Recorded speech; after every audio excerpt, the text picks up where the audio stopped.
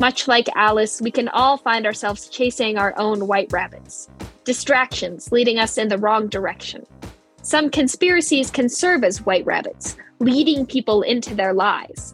But in the end, it's just a rabbit. And conspiracy theories are just theories. Which begs the question, why are they so enticing? Why do so many people believe in them? The simple explanation is that they're, simple. Hi friends, I'm Lyle Wiley, a high school English teacher and speech and debate coach in Thermopolis, Wyoming, and your host of the One Clap Speech and Debate podcast. We've reached the end of the regular season for Wyoming competitors, and I just want to congratulate all of the competitors and coaches on another season of celebrating and highlighting student voices in our community. Whether you're a state champ, a national qualifier, or a student who shared their passions and ideas with others but did not get much medal recognition, you're an inspiration, your voice matters, and congratulations to you all. I've added some new One Clap merchandise to our bonfire store in the last few weeks. The Junebug the Pug stuff is especially cool, getting a lot of purchases there. Amy Wiley designs all the good stuff that One Clap puts out, and the less good stuff is mine, but we make sure to put the good stuff on the merchandise, like the One Clap banner hoodie that I'm wearing right now. I'll be adding some new designs soon too. So be sure to check it out on our bonfire merchandise site that you can find in our show notes and on oneclapspeechanddebate.com. Cheyenne Central Senior and Team President Whitney Brooks is here today to share an original oratory on speech love. Whitney has been a Cheyenne Central speech and debate competitor for 3 years. She is the 2022 state champion in original oratory and a 2-time national qualifier in oratory as well. The speech that she shares today is from her 2021 season, and it's called Down the Rabbit Hole. This cool speech tackles conspiracy theories. So, a quick word about how to use these Speech Spotlight episodes. First off, you can enjoy an excellent, engaging, and well-done speech. The Speech Spotlight is another opportunity for students to share their unique and powerful voice to an audience in an audio format. So sit back and enjoy some brilliance from our speech and debate community. Second, consider how you might use this speech as a model for anyone who is looking to write and perform their own original oratories. Third, these speeches could be excellent learning tools for coaches and competitors. Actively reflecting on what makes a speech powerful, effective, or even flawed can help coaches and competitors add more tools and ideas to their own speaking toolboxes. All right, so let's jump right into Whitney's original oratory, Down the Rabbit Hole. Full disclosure here, I love Alice in Wonderland. I'll admit the original book may have been a little weird, but come on, it's a classic and it's relatable. Alice follows a distraction down an unfortunate path and ends up literally tumbling into an entirely different reality, one which she must fight her way through in order to wake up. See? Relatable! All jokes aside, this story actually can mirror a variety of lived experiences. But I think it's most applicable to those who find themselves engulfed in conspiracy theory culture. While the basic shape of the story may be the same, conspiracy theories have far darker real-life consequences than getting high with that blue caterpillar thing. And what's contributing to and resulting from conspiracies is often, just like the implications of that caterpillar, brushed under the rug. So today, let's examine. First, why people believe conspiracy theories. Second, the adverse political and social effects these theories can have. And third, what can be done to limit or reverse the consequences of belief in conspiracies? Much like Alice, we can all find ourselves chasing our own white rabbits, distractions leading us in the wrong direction. Some conspiracies can serve as white rabbits, leading people into their lies. But in the end, it's just a rabbit. And conspiracy theories are just theories, which begs the question, why are they so enticing? Why do so many people believe in them? The simple explanation is that they're, simple.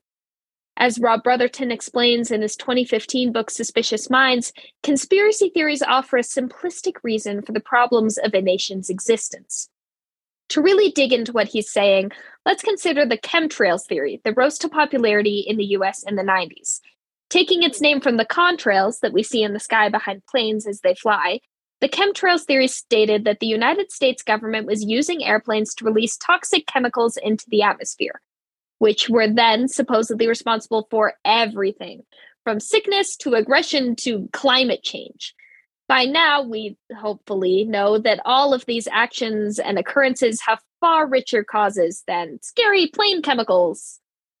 But wouldn't it be so much easier if that really was the only origin? If all of our problems had such simple causes and would therefore have much simpler solutions? Yeah, there lies the danger. Brotherton continues that conspiracies present a view of reality in which, quote, events do not have multiple causes, and the chance factor in history is discarded, end quote. In essence, in the world of these theories, every event can be traced back to deliberate actions taken by the conspirator. Nothing is accident, nothing is coincidence. This effectively eliminates the ambiguity of history, instead opting for a simplified version. It is much easier to believe that bad things happen because the Illuminati wanted them to than to admit that bad things just happened or that people make mistakes. It is much easier to believe that you were wronged than to admit you were wrong. This makes you more susceptible to misinformation over time. Misinformation which then compounds, creating a sort of positive feedback loop, leading people to making greater and greater assumptions, believing theories less and less connected to our generally accepted shared reality. People fall down the rabbit hole.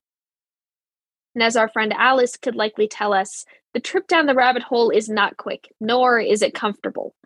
However, once the journey has begun, it's nearly impossible to return to the surface, and the reality that we find at the bottom is almost entirely incompatible with the one we left behind.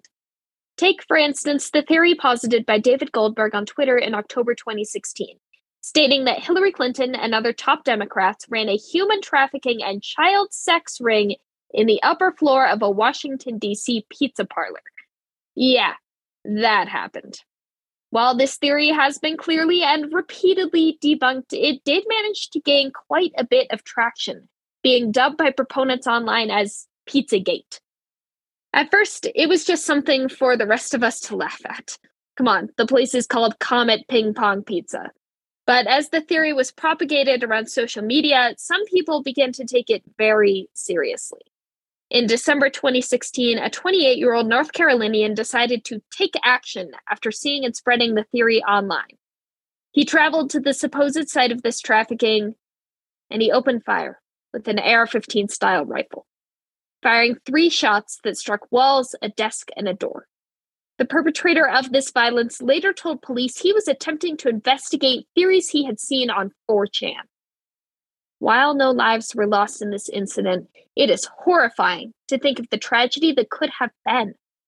Tragedy which occurs far too often. For a more recent example, we only need to look to the 2020 presidential election, in which rumors began sprouting up that the election was fraudulent, rigged, stolen. A conspiracy theory coined the big lie. Whereas the violence triggered by Pizzagate in 2016 only had the potential for tragedy, the January 6th riots at the U.S. Capitol brought on by this conspiracy made tragedy a reality. 5 deaths have been attributed to the Capitol riots that day. 5 lives lost because people took the easy way out and believed a theory that said they were unquestionably right. Like I said, there is no easy way out of the rabbit hole. Unfortunately for us, though, kinetic conflict like this is not even the only kind of conflict created by conspiracy theories. As anyone even adjacent to the political sphere, and about half of this year's oratories can attest, our nation is becoming more divided by the day. But don't just take it from me here. In 2009, Bill Bishop's book, The Big Sort, described the titular decades-long Big Sort, stating that Americans are increasingly clustering into like-minded communities. As Bishop explains, surrounding yourself with people who think just like you think has a profound effect. It's human nature that when like-minded people gather, they collectively grow even more extreme. This is especially and often dangerously true for conspiracy communities. Now let's add in another ingredient, enmity or hostility. It's clear that partisan Americans dislike each other quite a bit. We live separately, snarling at each other from across an ever-growing divide. The result is a political sphere dominated by fear and rage, in which legitimate policy differences often take a backseat to the list of grievances that red possesses against blue, and blue against red, and back and forth and back and forth and back and forth and back and forth and back and forth and back and forth. And do you remember getting the invitation to the Mad Hatter's Tea Party? Yeah, me neither. At this point, it becomes clear to Alice, and hopefully to the rest of us, that we need to wake up from this elaborate dream. The approach that we take to wake up, to slow or stop the spread of conspiracies, boils down to personal accountability. This means that regardless of who you're talking to, you have to be sure that you're placing even greater emphasis on facts and established truths. This is an individual change, but this personal accountability is a necessary prerequisite for the institutional change that is also badly needed. The media needs to be held accountable. I know this is a tired refrain, but it's crucial to understand that we are living in a moment in history in which credible, well-sourced facts in scientific research and news reports are just not particularly meaningful to lots of people. Until that changes, we must continue to repeat the cliche lines that I'm sure you are tired of hearing in speeches and that I know speech kids are tired of saying.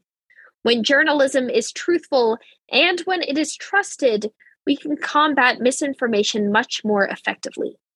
The consumer has the power to influence the product that they receive. This is especially true with the media we consume. So we have to make a change. Don't just sing along to the tune of Very Merry Unbirthday, because fighting the epidemic of misinformation will involve recognizing the madness around you and, even more importantly, calling it out. In a 2019 study from the Institute of Public Relations, researchers found that the most trusted sources of information are other people.